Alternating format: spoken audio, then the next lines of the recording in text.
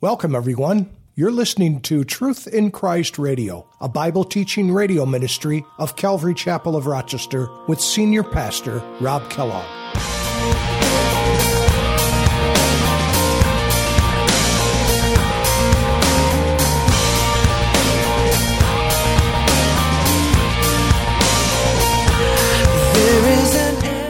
It says, "For we did not follow cunningly devised fables when we made known to you the power and the coming of our Lord Jesus Christ." But notice what Peter says, underline this, "but were eyewitnesses of his majesty." Underline in that verse in the very beginning where it says, "We did not follow cunningly devised fables, but we were eyewitnesses." Many people have this idea that the Bible was just written down and translated and somehow spoken, and then people were writing it down for thousands of years and it got all messed up. No, not the truth. How amazing is your love? How can I keep from shouting your name? I know I am loved by the King, and it makes my heart wanna sing.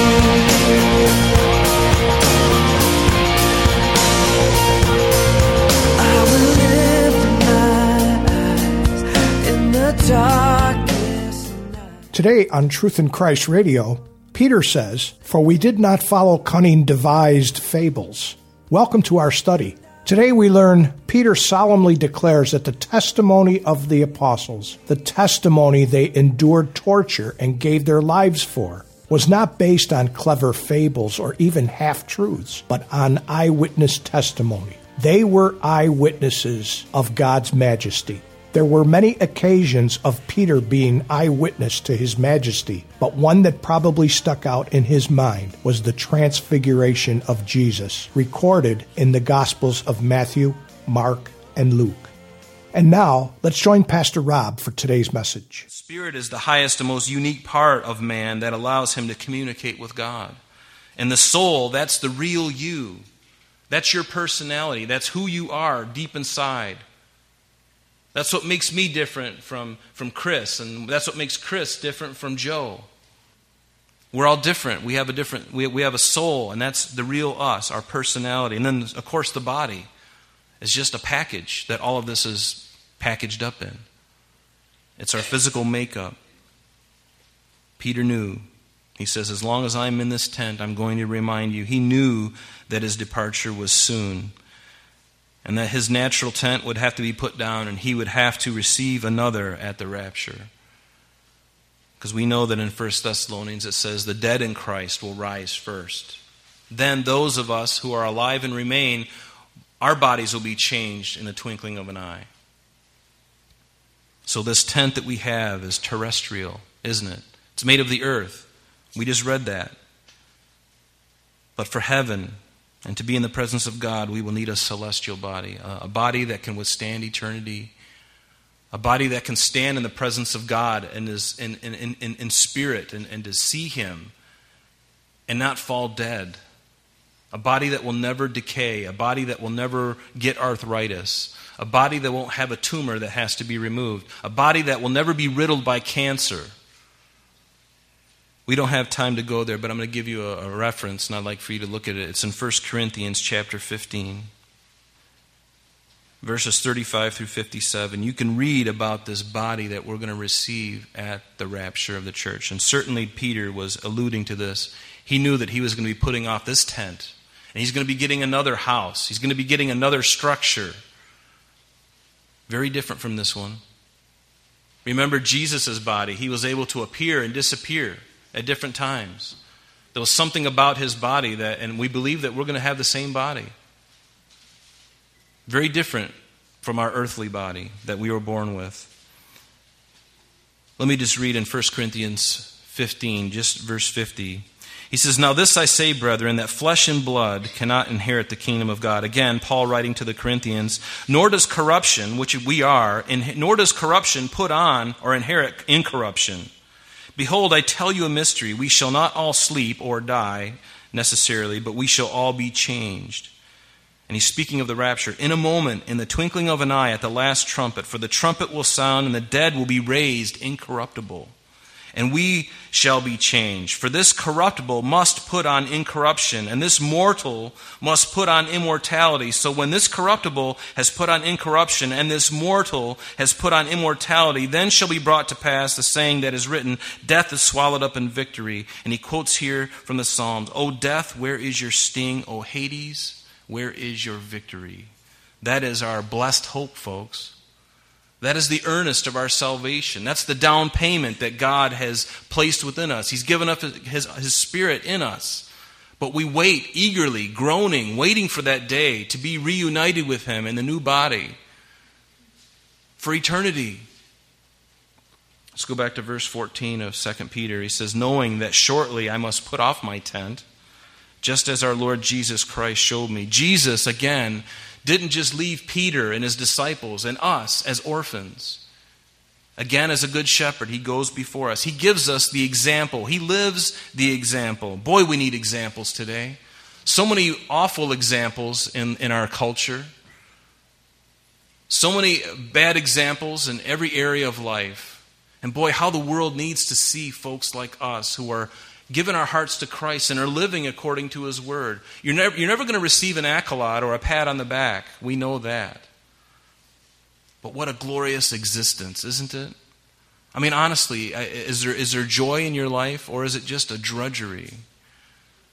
Folks, there's joy. And if you're missing the joy, you got to get back. Get back to the Word of God. Get on your knees and start praying again. Don't let the world just evaporate the things that you know to be true. There's a part that you have to play in it as well. I have to humble myself.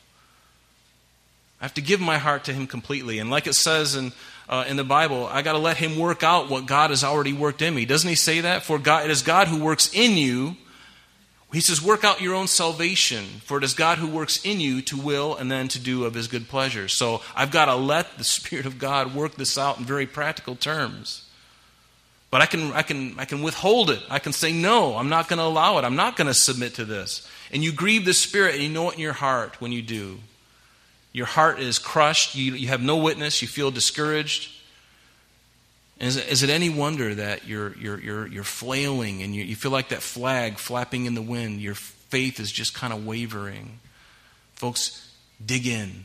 Now is the time to dig in, because the time is short. Things are happening. Things are going on. And God is saying, wake up, my children. Wake up. We have to wake up. We have to listen. So Peter says, knowing this, that I shortly must put off my tent, just as Jesus showed me. How did Jesus show him? Well, first off, in John chapter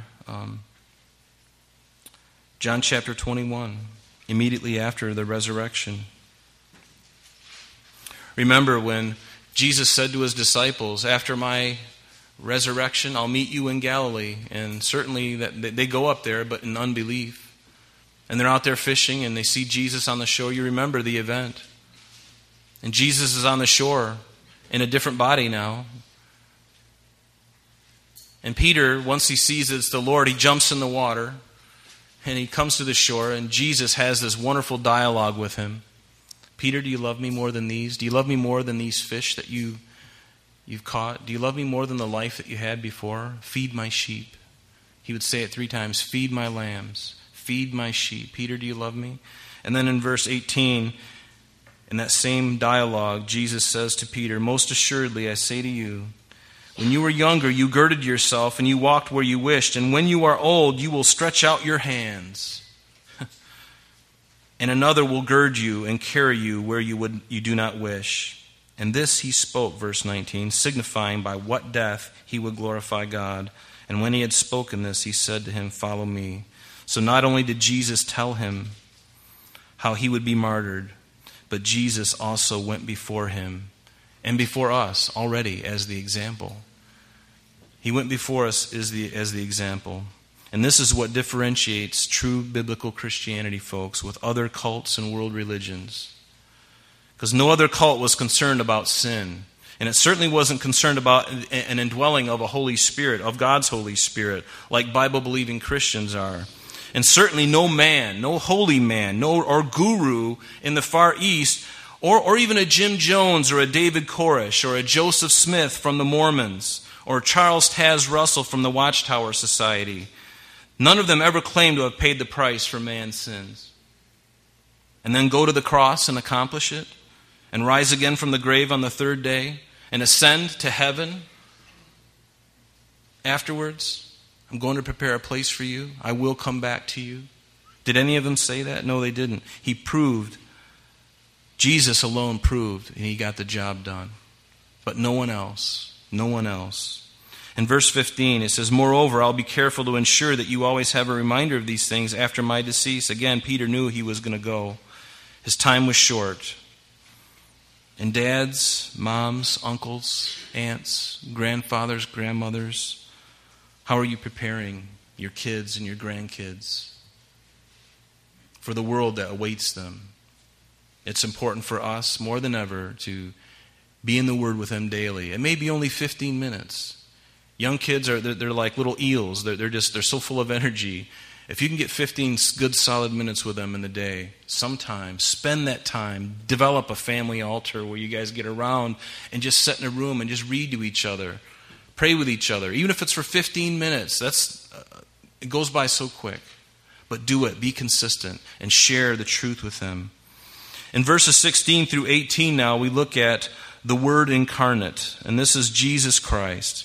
It says, "For we did not follow cunningly devised fables when we made known to you the power and the coming of our Lord Jesus Christ." But notice what Peter says, underline this, "but were eyewitnesses of his majesty." Underline in that verse in the very beginning where it says, "We did not follow cunningly devised fables, but we were eyewitnesses." Many people have this idea that the Bible was just written down and translated and somehow spoken, and then people were writing it down for thousands of years and it got all messed up. No, not the truth.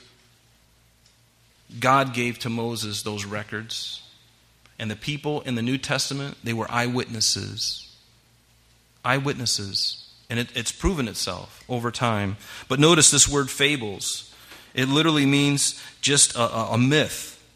He says, "We did not follow cunningly devised fables when we made known to you all this." You know, I remember recently we were at an event and a pastor or teacher was talking to a room full of young people and really just undermining their faith by claiming that some of the parables and some of the things in the Bible really weren't true. Speaking of, Noah and the fish and the great whale, whatever that beast was that Jonah was inside. A room full of kids. And he would say, "I don't know if that's really true or not. I don't really think it is." And I'll be honest with you, sitting there that day, my heart broke, and I wanted to run up and, can I just be honest with you? No, I won't. It broke my heart, because here's a great opportunity, especially for kids. And this man is supposed to represent Jesus Christ. And he undermines what Jesus clearly stated was a real person. Jesus knew that Jonah was real. He knew that Lazarus was real. And he has the audacity to come into a room full of youth and tell them, "I don't know that any of this is true." I wish I had one of those long hooks and just kind of pull him off the stage and just kind of gently take him in a car and usher him to some place where he can do something else with his life, like work at McDonald's, something. You got to do something else with your life, buddy. But you don't belong here if you're going to continue doing this kind of thing. It's not a fable. It's not a story. These things are real.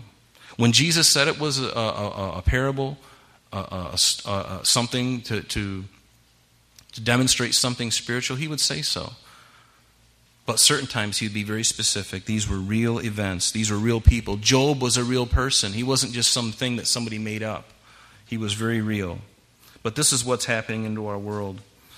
People sharing fables and making up fables. The Mormon faith, I hate to say it, but when you look, I was just recently reading about Joseph Smith and how he received the golden tablets. Not too far away from here, about 25 minutes away, the Mormon church began in Palmyra. And he supposedly found these tablets that he wouldn't show to anybody. He'd always have them covered up, and it could have been a broken radiator. That's what I think it was. Supposed to be golden plates, Solid gold. Well, you look at the weight of those things. He could hardly lift that up if it was solid gold, but they were solid gold. Hey, praise the Lord. And the things that he went through, and the intrigue and the suspicion and all that nonsense, going into trances and interpreting things, even without the tablets present. Let me tell you, there's enough there. Why is it secret? Why is everything so clouded in mystery? Oh, I can't show you. It's too much for you. No, is that the way God has done to us? No. Aren't you glad that your faith is not based on some wacky story, but based on eyewitness accounts? You really have to think about that, because there are very smart people in colleges and universities, and I don't really care what they have after their names. I don't care if it says PhD, MD. I don't care what they say. If it goes against this, then they're wrong. It's that simple. I don't care how much influence, how much power they have over people. They don't have any power over the Word of God. And folks, you have to be tenacious like that. You have to hold to this like a pit bull. Have you seen a pit bull when they lock their jaw on a piece of meat? Sorry to be so graphic. Hopefully none of you had breakfast this morning. They can lock their jaw. They can lock onto it, and let me tell you, you're going to have to kill that dog sometimes to get his mouth off it when he's determined to hang on to it. You can pick him up and hold him, and he'll just remain on there like a fish on a hook. We need to be that way with the Word of God. Verse 16, he says, "For we did not follow cunningly devised fables, when we made known to you the power and the coming of our Lord Jesus Christ." Again, but we're eyewitness. We were inspectors. We were spectators. We saw this very thing. And that's why an eyewitness account in the court of law in our land is so important. It's the one thing that can send somebody to jail for a very long time, when there's one eyewitness. And you've got a jury saying, we agree that this person believes that what they saw, and we can't deny it. All the things add up. That's where they were at that time, and they heard this, they saw this. And an eyewitness account is so important. And the Gospels were written by eyewitness accounts, not stories that were handed down through the ages, as some liberal scholars will tell you. No, they were eyewitness accounts. Peter, James, and John were eyewitnesses. In Matthew chapter 17, let me just read it. You remember. It says, "Now after 6 days, Peter, James, and John, his brother, led him up to a high mountain by themselves, and he was transfigured, Jesus, before them. And his face shone like the sun, and his clothes became as white as the light. And behold, a bright cloud overshadowed them, and suddenly a voice came out of the cloud, saying, 'This is my beloved Son, in whom I am well pleased. Hear him.'" Notice, that's God the Father saying, "Listen to my Son. I've created him for this purpose. Hear him." And when the disciples heard it, they fell on their faces and were greatly afraid. And who was there with him on that Mount of Transfiguration? None other than Moses and Elijah, representing the law and the prophets. And they fell on their faces, but Jesus came and touched them and says, "Arise, do not be afraid." And when they lifted up their eyes, they saw no one but Jesus. And Jesus giving them a foretaste of what was coming. But eyewitnesses, you can look at Luke chapter 1, verses 1 through 4. It says, "Inasmuch as many have taken in hand to set in order a narrative of those things which have been fulfilled among us," Luke would say to this man called Theophilus. Notice what he said. "Just as those things were from the beginning, were eyewitnesses and ministers of the word. They delivered them to us, and it seemed good to me also, having had perfect understanding of all things from the very first, to write you an orderly account of Jesus' life, death, and resurrection." Again, eyewitnesses. And what does it say in Acts chapter 1? Luke, being the author of the Gospel of Luke as well, he says, "The former account," speaking of the Gospel of Luke, "I made, O Theophilus, of all which Jesus began both to do and to preach, until the day in which he was taken up, after he, through the Holy Spirit, had given commandments to the apostles whom he had chosen, to whom he also presented himself alive," notice, "after his suffering, by many infallible proofs." Infallible proofs. Those are unmistakable proofs that were seen by the enemies of God and also the church. Even the Roman guards had to be paid to keep their mouth shut from what really happened. And they would also save their life in the process. because they were supposed to be guarding that tomb, and that angel came down and opened that tomb, and those guys hit the bricks. And in that day and age, if you let your prisoner go, or if you weren't watching what you were supposed to be watching, you could be put to death. For he received, verse 17, from God the Father, honor and glory, when such a voice came to him from the excellent glory. This is my beloved Son, in whom I am well pleased. And we just read that in the Transfiguration account. And it also occurred at Jesus' baptism. It says in verse 16 of Matthew chapter 3, when Jesus, in the beginning of his ministry, when he was being baptized by his cousin, John the Baptist, we know him. It says, when he had been baptized, verse 16, Jesus came up immediately from the water, and behold, the heavens were opened to him.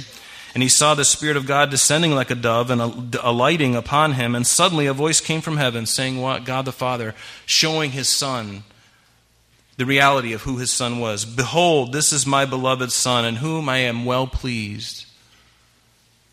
So I think God the Father is pretty well pleased with Jesus, his Son. Amen. Aren't you glad you know him? Aren't you glad that he loves you with an everlasting love, regardless of any wicked thing that you've done? I mean, there's nothing that you can do.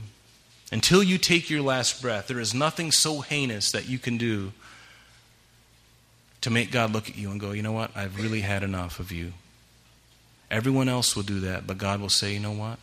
I love you. Doesn't the Bible say that while we were yet sinners, Christ died for us? I wouldn't do that for somebody who was, before my death, if they were still a wretch, I'd be like, you know what, I'm not doing this. Nobody appreciates me. Nobody realizes what I've done or am doing for them. Just forget it. I'm going fishing. I'm going to go hang out at Lake Sacandaga up in the mountains. But no. While we were yet sinners, Christ died for us. How great of a love is that? Greater love has no man than this, than that he laid down his life for his friends. And didn't he call us friends? Think of the loving kindness of God. Whatever angry vision you have of God, let it be erased, because it is wrong. It's wrong. Even in your most wildest, nasty sin that you've ever done, I don't care how bad it is, God can forgive you, and he wants to forgive you. Will you allow him to come into your heart today and to change you wonderfully? Will you give it up?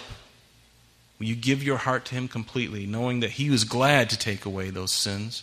And the Bible says if we confess our sins, he is faithful and just, not only to forgive us, but to cleanse us from all unrighteousness. It's as if you've never done it. That's what justification is. It's just as if you never did it. Why? Because of the blood of Christ. Bear with me here just for a few more minutes, folks, because I'd really love to get through the rest of this chapter. But when we look at verse 19 now, through the end of the chapter, verse 21, we see now the written prophetic word. In 16 through 18, we saw the incarnate word, Jesus Christ. Now we see the written prophetic word. Verse 19, and so, notice Peter says, we have the prophetic word confirmed. All the stuff that I've heard before as a Jewish young man, Peter's saying, all the prophecies, all the prophets, all those things that I've learned from my youth, they were confirmed on that mountain when I saw Jesus being transformed. Now I know that he is the Messiah. I know that there is a kingdom coming yet, and even yet future for us. It is coming, folks. It is coming. He says, and we have the prophetic word confirmed, which you do well to heed. That's his instruction to the people that he was writing to, these Jews and Gentiles. And I'm sorry, that's all the time we have for today, but please join us next time as Pastor Rob continues our study in Peter's second epistle. Calvary Chapel of Rochester is located at 2503 Browncroft Boulevard, Rochester, New York, 14625. You can reach us at our church office between 9 a.m. and 4 p.m. Monday through Friday at area code 585-586-3140. If you would like to have an audio CD of today's message mailed to you in its unedited form, simply mention today's date when contacting our church office, and that number again is 585-586-3140. You can also contact us via the web by logging on to www.calvaryrochester.com. There you will be able to access a number of useful things such as information concerning our beliefs, ministry and contact information, our location and service times, and much more. You can even download the radio and sanctuary messages in MP3 format free of charge from the resources link. To listen to Calvary Chapel of Rochester Sanctuary messages or Truth in Christ Radio on your mobile device, just subscribe to both through Google Play or Apple Podcast. We are so glad that you could join us today, and if there is any way that we could bless you in your walk with Jesus Christ, please don't hesitate to call our church office. Remember, Jesus said, "I am the way, the truth, and the life, and for this cause I have come into the world, that I should bear witness unto the truth. Everyone who is of the truth hears my voice." May God bless you in abundance today as you walk with Him. And until next time, this has been Truth in Christ.